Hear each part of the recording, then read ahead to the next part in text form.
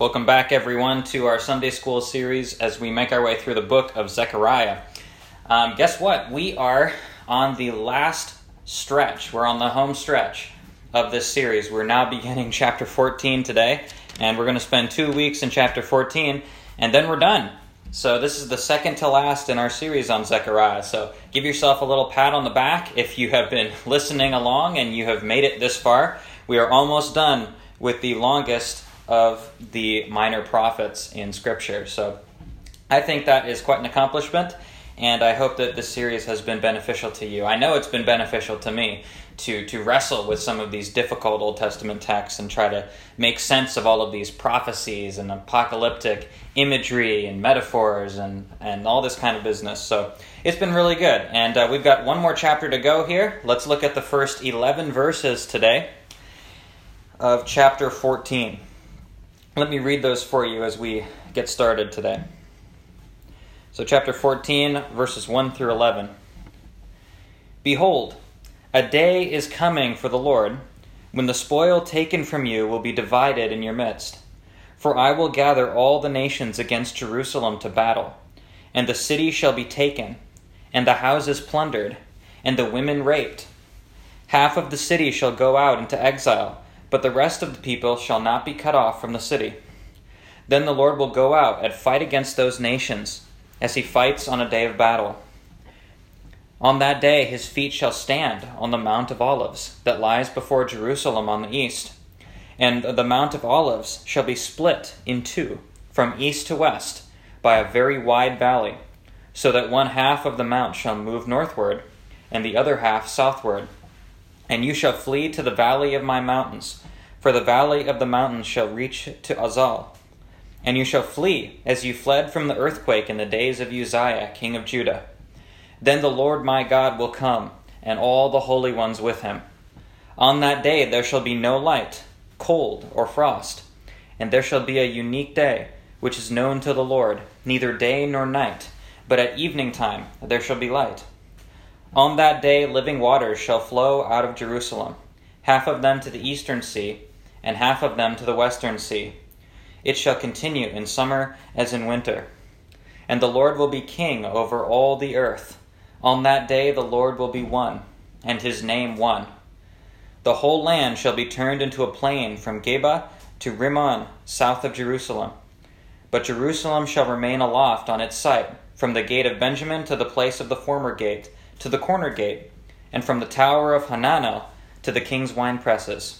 And it shall be inhabited, for there shall never again be a decree of utter destruction. Jerusalem shall dwell in security. Well, this is God's word. Let's pray and ask the Holy Spirit to bless our time together. Oh God, we thank you for Zechariah, and we thank you for your word in general. Lord, we pray that you'd help us to see what you want us to see in this passage.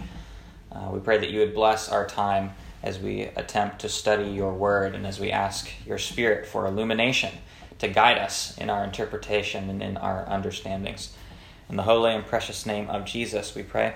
Amen.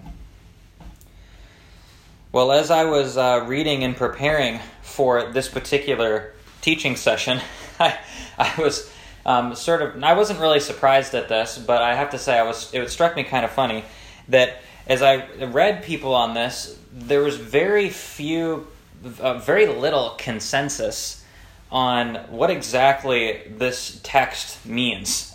As I was reading it, I'm sure you were probably thinking, boy, this is some interesting stuff we've got going on in these verses. And yeah, we definitely do.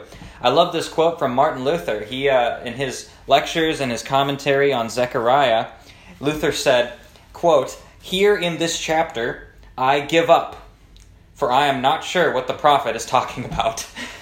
So even Martin Luther, in all of his great wisdom in interpreting the scriptures, just candidly admits, I have no idea what Zechariah is trying to say in this chapter. I give up. I throw my hands up. And Calvin is not much better. If you look at Calvin's commentary on Zechariah, he also has some difficulty with this passage, and he says, here's what I think it means, but there's probably some other ways you could understand it. So even if you look at modern commentaries too, and you try to get a handle on this, it's pretty difficult. It's a difficult text. Now, my practice when I am studying passages of Scripture to teach and to preach on is I don't like to use commentaries until after I have figured out what I think the text means and after I have outlined and put my entire teaching session or sermon together. So I tend not to look at commentaries until my very last step because I want to do the hard work of exegesis and the actual wrestling with the text and thinking about it before I look to what tradition and what other scholars and authoritative sources have said about it. And I'll be honest, as I dealt with this passage, it was very difficult to see exactly what's going on. And so I've done my best to try to get the gist of this passage for you. And I hope that it will be helpful to you and it will help you at least get yourself on the path to understanding this text a little bit better. All right? So again, with that sort of long preface to the difficulty of this text, let's now get into it. I've divided the text into three major sections, as I normally do. Firstly, in verses 1 and 2, we have the destruction of the Old Jerusalem. Secondly, in verses 3 through 7, we have the deliverance of the true Jerusalem. And then in verses 8 through 11, we have the description of a new Jerusalem. So, destruction of the Old Jerusalem, deliverance of the true Jerusalem, and description of a new Jerusalem. You can pause the recording, go back if you want those references. So we've got these 3 points. Of course, we've got the major theme of Jerusalem in this passage and various things that are happening. And what these things are going to work together to teach us is that we can look forward to a promised new Jerusalem. We can look forward to a promised new Jerusalem. Now that's a loaded phrase, and we're going to dig into that and figure out what exactly that means in light of Zechariah's prophecy right now. So taking a look here at verses 1 and 2, the destruction of the Old Jerusalem. Here's what Zechariah says, verse 1, "Behold, a day is coming for the Lord, when the spoil taken from you will be divided in your midst. For I will gather all the nations against Jerusalem to battle, and the city shall be taken, and the houses plundered, and the women raped. Half of the city shall go out into exile, but the rest of the people shall not be cut off from the city." So here we've got a description of judgment, right? Judgment and destruction coming upon the old city of Jerusalem. Now this is very significant for Zechariah's original audience that he's writing to. Remember, Zechariah's audience, as I keep saying throughout this series over and over again, are just now returning. They have just returned a few years previous to the land of Canaan after being exiled in Babylon. Right? Nebuchadnezzar came in, he took all of the Israelites to Babylon, they're exiled, they're enslaved, and now Persia took over Babylon and allowed anyone who wants to go back to Canaan. Any of the Israelites can go back. And so they've come back.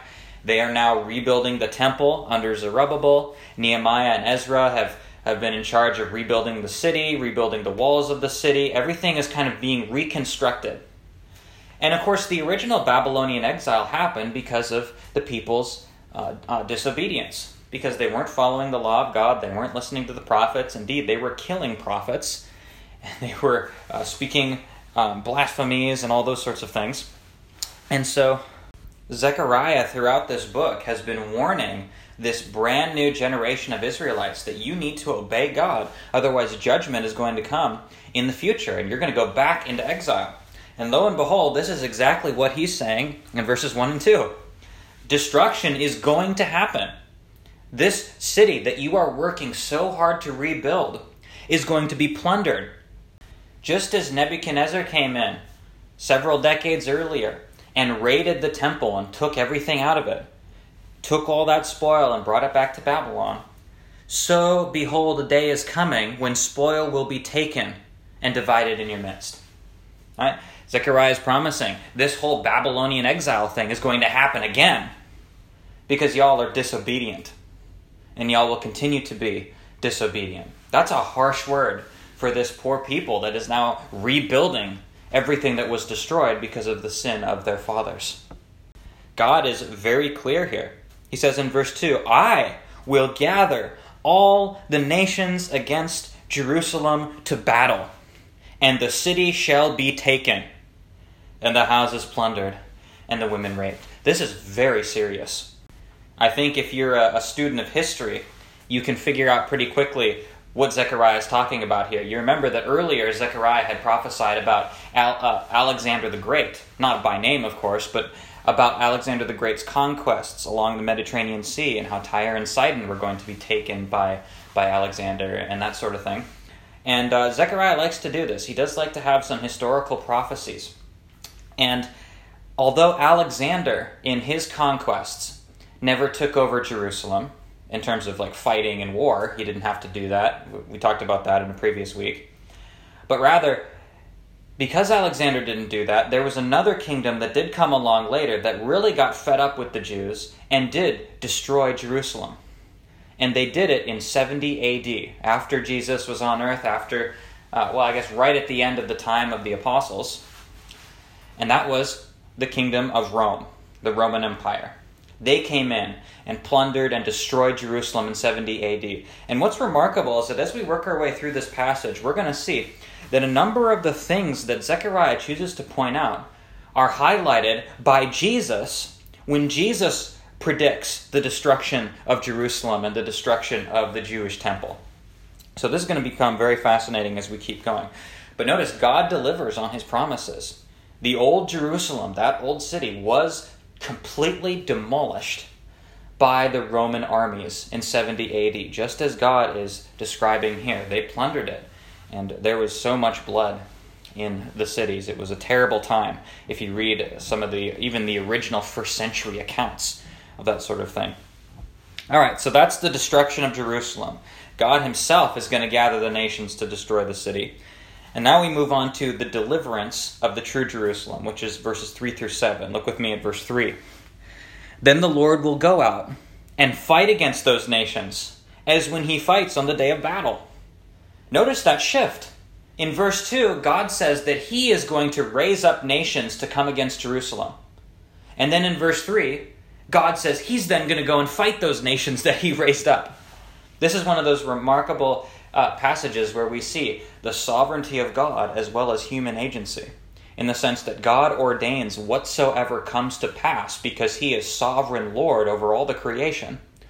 But yet he ordains things in such a way that the liberty of the creature is still intact, and therefore the actions of the creature are still morally responsible. That is, the creature is responsible for the acts that he commits, even though everything he's doing is under the ordaining, sovereign power of God. And of course, there's some mystery in that teaching, but here we see it in verses 2 and 3. We see this. God's going to raise up the bad guys, and then he's going to take out the bad guys to protect his people. Verse 4, on that day, his feet, that is, Yahweh's feet, shall stand on the Mount of Olives, that lies before Jerusalem on the east. And the Mount of Olives shall be split in two from the east to the west by a very wide valley, so that one half of the mount shall move northward, and the other half southward. Now again, this is a perfect example of where we start getting into stuff in this passage that gets very difficult to deal with. What exactly does it mean that the Mount of Olives is going to split in two from the north and the south? And what is this valley that's being created? And honestly, I'm not entirely sure on some of this imagery. But what I do want to focus on is some of the things that are a little more clear. Notice in verse 3 it says that in verse 4 it says that Yahweh, his feet, shall stand on the Mount of Olives. Now you remember the Mount of Olives is very significant in the gospel accounts. Jesus was on the Mount of Olives multiple times, right?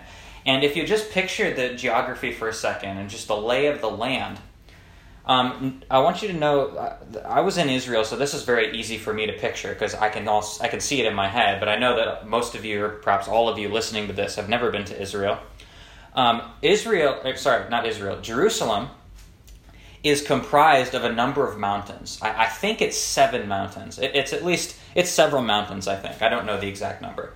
But Jerusalem itself is very mountainous. It's very funny if you're there because when you drive around in Jerusalem, there's no grid, there's no easy to follow roads or anything. It's just, they're kind of all snake serpentine roads that wind their way up various mountains and hills. It's a very sort of messy layout, honestly. It doesn't work very well for a modern city.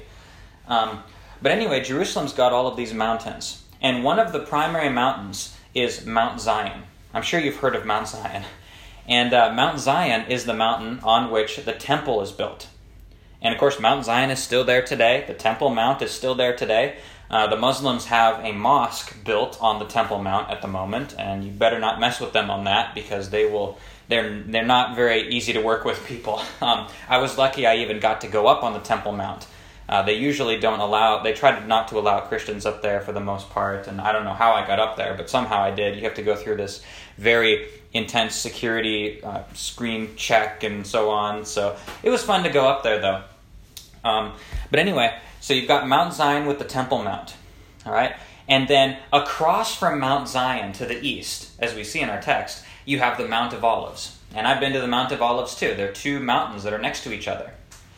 And these two mountains, Zion and the Mount of Olives, are like the two primary mountains in Jerusalem. They're the two most well-known. And Zechariah has a very interesting prophecy because what he says is that the Mount of Olives is going to be leveled. It's going to be split in two, and it's going to be leveled, and this will create a valley.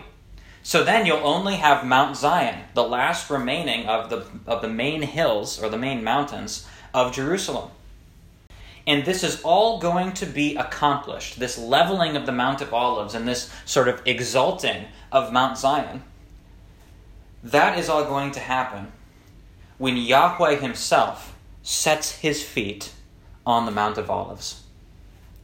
And I think that what this is referring to is Jesus. Because, of course, Yahweh himself doesn't have feet. Right? God doesn't have feet. But there is the God-man who does have feet. And the God-man, Jesus, truly God incarnate, did walk on the Mount of Olives. And it was the work of Christ that he accomplished while he was walking in Jerusalem, like on the Mount of Olives, that resulted in the exalting of the true Jerusalem, the establishing of it, and it is the work of Christ that accomplished the forgiveness of sins and the meriting of righteousness necessary to create that true Jerusalem, which, as we've been saying throughout this series, that true Jerusalem is the church. And so Jesus, by setting his feet down on the Mount of Olives, and by extension in Jerusalem, in Israel, on earth, Jesus accomplished the leveling of all of the mountains in order to exalt Mount Zion, the place where the true Jerusalem, the true church, is. Now you may say that sounds kind of allegorical. I think I like the interpretation better that would say that in the end times, God is literally going to come down and he's going to flatten some mountains. There's going to be some major geographical changes happening that God is going to accomplish them. And I suppose that's certainly possible, isn't it? God could certainly enact these kinds of prophecies physically. God's power isn't limited. He could come and knock a mountain down if he wanted to. There's nothing unchristian about that. But that's not the sense that I get from this passage. I get the sense that this is a spiritual prophecy. And I get the sense, especially since we've seen lots of prophecies about Jesus in this passage and in Zechariah as a whole, it seems to me more likely that this is talking about Jesus. And Jesus spiritually leveled the Mount of Olives. That is, he spiritually leveled the mountains surrounding Mount Zion so that he could elevate this true Jerusalem, which, as we've seen throughout Zechariah, points toward the church, points toward the people of God in both the Old Testament and the New Testament in particular. Now, once this happens, once Christ has set his feet on earth and has demolished all of the mountains in order to raise Mount Zion, that is the Jerusalem or the church, there needs to be some things that happen. And particularly here, we are told that the people need to flee Jerusalem. They need to flee to the valleys. They need to flee to, what does he call it here? The valley of my mountains. So remember, we're still in the context of Jerusalem being destroyed. And in Jerusalem being destroyed, the mountains around Jerusalem are also being destroyed by Christ. Right? So you've got this weird situation where once Jesus comes, earthly Jerusalem is going to be destroyed, and at the same time, a spiritual Jerusalem is going to be established. And physically, while the earthly Jerusalem is getting destroyed, the people need to flee to the mountains. They need to flee to these mountains around Jerusalem. Now what's interesting here is that Jesus, in the Olivet Discourse, that is when Jesus was giving his sermon on the Mount of Olives about the coming destruction of Jerusalem and the destruction of the temple, what does he tell everybody to do? He says, when you see these signs happening, and when these armies are approaching Jerusalem to destroy it, you need to flee to the mountains. So there's this tight connection between the destruction of the earthly Jerusalem and then the establishing of a new spiritual Jerusalem. And these things are kind of happening together. That's why I think this passage becomes so confusing. Is you've got these things, flee to the valley of the mountains, and then this mountain is getting destroyed, and like, what's going on? There's multiple things happening here at once. There's a lot of moving parts. And I know it can be sort of confusing and a little bit hard to follow. But if you think about it carefully, I think you'll begin to see what I'm trying to get at here. The earthly Jerusalem is being destroyed. God's bringing judgment on it. He's raising up the nations, that is the Roman Empire, to come and destroy it. And then at the same time, he is establishing the spiritual Mount Zion and raising that up above all of the other rival mountains. And further, just to sort of back up this claim that this is not, that this is talking about some kind of future New Jerusalem that is coming, look at verse 6. On that day, that is on the day that all these things are happening, there shall be no light, cold, or frost. And there shall be a unique day, which is known to the Lord, neither day nor night, but at evening time there shall be light. Now, if you're following along in your ESV, that's what I just read is my ESV translation for you. But some of you might have a different translation, say the King James, or particularly the NASB.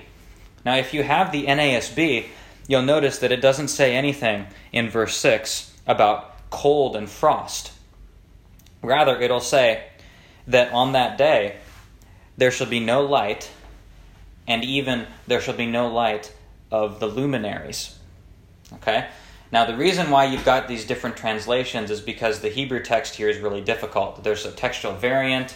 There's a different Masoretic reading that is different than what's written in the text. And so there's some difficult issues here, as well as the fact that these variant readings are also caused by the fact that these words in the Hebrew are very rare. You don't find them very often. And anytime you have rare Hebrew words, you run into difficulty with interpretation, because we just don't know a lot about super ancient Hebrew in terms of the rare vocabulary words, because there just isn't a lot of ancient Hebrew writings out there. You have to try to use other languages like Syriac and Ugaritic and Aramaic and Arabic and all these other related languages to try to figure out some rare Hebrew words and what they mean. But I think the translation that the NASB goes with is a little bit better. Okay? Because I don't think what Zechariah has in view here in verse 6 is that there shall be no light, cold, or frost. Having done some Hebrew research here, I think that the better translation is that on that day there shall be no light, and there shall be no light from the luminaries. That is, there shall be no light from the stars and the planets. In other words, the stars are going to fall from heaven on this day. We're going to have some crazy astrological perturbations, as R.C. Sproul puts it. He always has these fancy words. What it means is that there's going to be all kinds of craziness going on in the solar system. The stars are going to fall, right? The planets are going to fall. Not, of course, literally, I don't think, but rather what's being described here is apocalyptic language. And this is precisely the kind of language that you find in Revelation. We're told more than once, I think several times in Revelation, that the stars will fall from heaven. Well, you kind of wonder how many times can the stars fall from heaven. It kind of reminds me that Revelation's not a chronological account of the end times, but that's a subject for another day. The point is that Zechariah seems to be using similar language here in the Hebrew, in that on this day, that all of these things come to full fruition. There's going to be no light in the sky. The stars will fall from heaven. This is language of the end times. And so that's what feeds into this other sort of layer that this text has, is on the one hand, so you can kind of think of this text as having sort of three layers. Again, that's why it's so difficult. On the one hand, you've got the destruction of Jerusalem. That's one layer. And then a second layer is you've got Jesus' work in establishing the spiritual Jerusalem called the church. And then thirdly, you have the new Jerusalem in the future.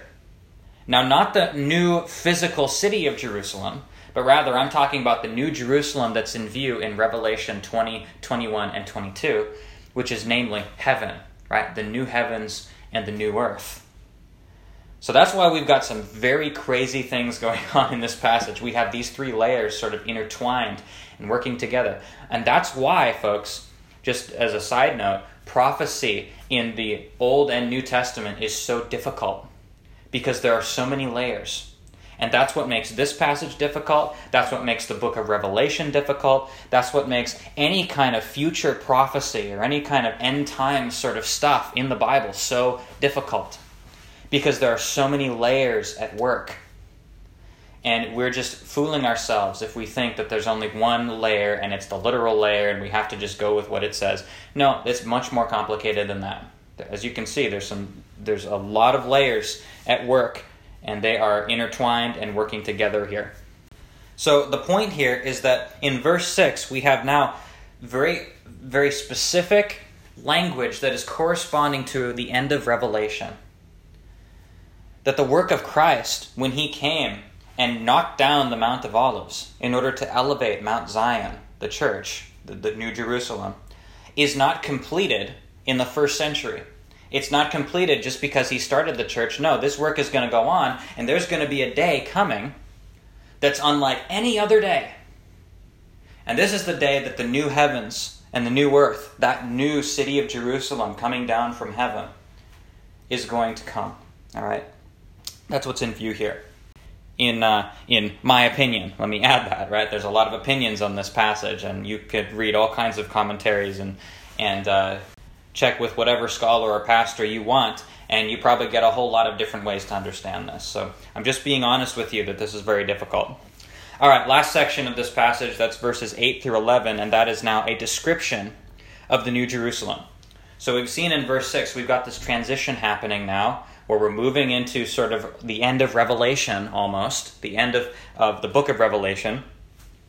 And now we've got a description of the New Jerusalem in verses 8 through 11. Verse 8, on that day, living waters shall flow out from Jerusalem, half of them to the eastern sea, and half of them to the western sea. It shall continue in summer as in winter. Now here again, this is another example where it'd be really hard to take this literally and say that, well, sometime in the future there's going to be this massive water spring that comes out of Jerusalem and that'll flow all over the place. I mean, you just start to think about this, it just doesn't sound very feasible. Rather, this is a spiritual prophecy again. Now, the western sea that's being referred to here is the Mediterranean Sea, and the eastern sea is the Dead Sea. And here's what's significant about that. Of course, in the Dead Sea, it's a high concentration of salt water. Now, I swam in the Dead Sea when I was in Israel, and it was really fun. You couldn't keep your feet underneath you. The salt water causes you to float in very strange, very weird ways. It's one of the oddest experiences I've ever had. And because of that high salt content, not only is it fun to swim in, but nothing can grow in the water. There's no algae, there's no fish, there's no life in it. It's dead. That's why they call it the Dead Sea. And then on the other hand, in the west, you've got the Mediterranean Sea. And the Mediterranean Sea for Hebrew literature in the Bible is a symbol of chaos and death. And so what's being described here is that this new Jerusalem is going to have waters of life coming from it. And those waters will give life to the sea in which nothing can live in, that sea of death, the Dead Sea on the one hand, and then these waters of life will destroy the chaos and the death in the Mediterranean Sea. These are living waters coming forth from this wonderful new city of Jerusalem that we're going to see in the very end. Again, this is the new heavens and the new earth, not a literal city. Secondly, this is in verse 9, and the Lord will be king over all the earth. On that day, the Lord will be one, and his name one.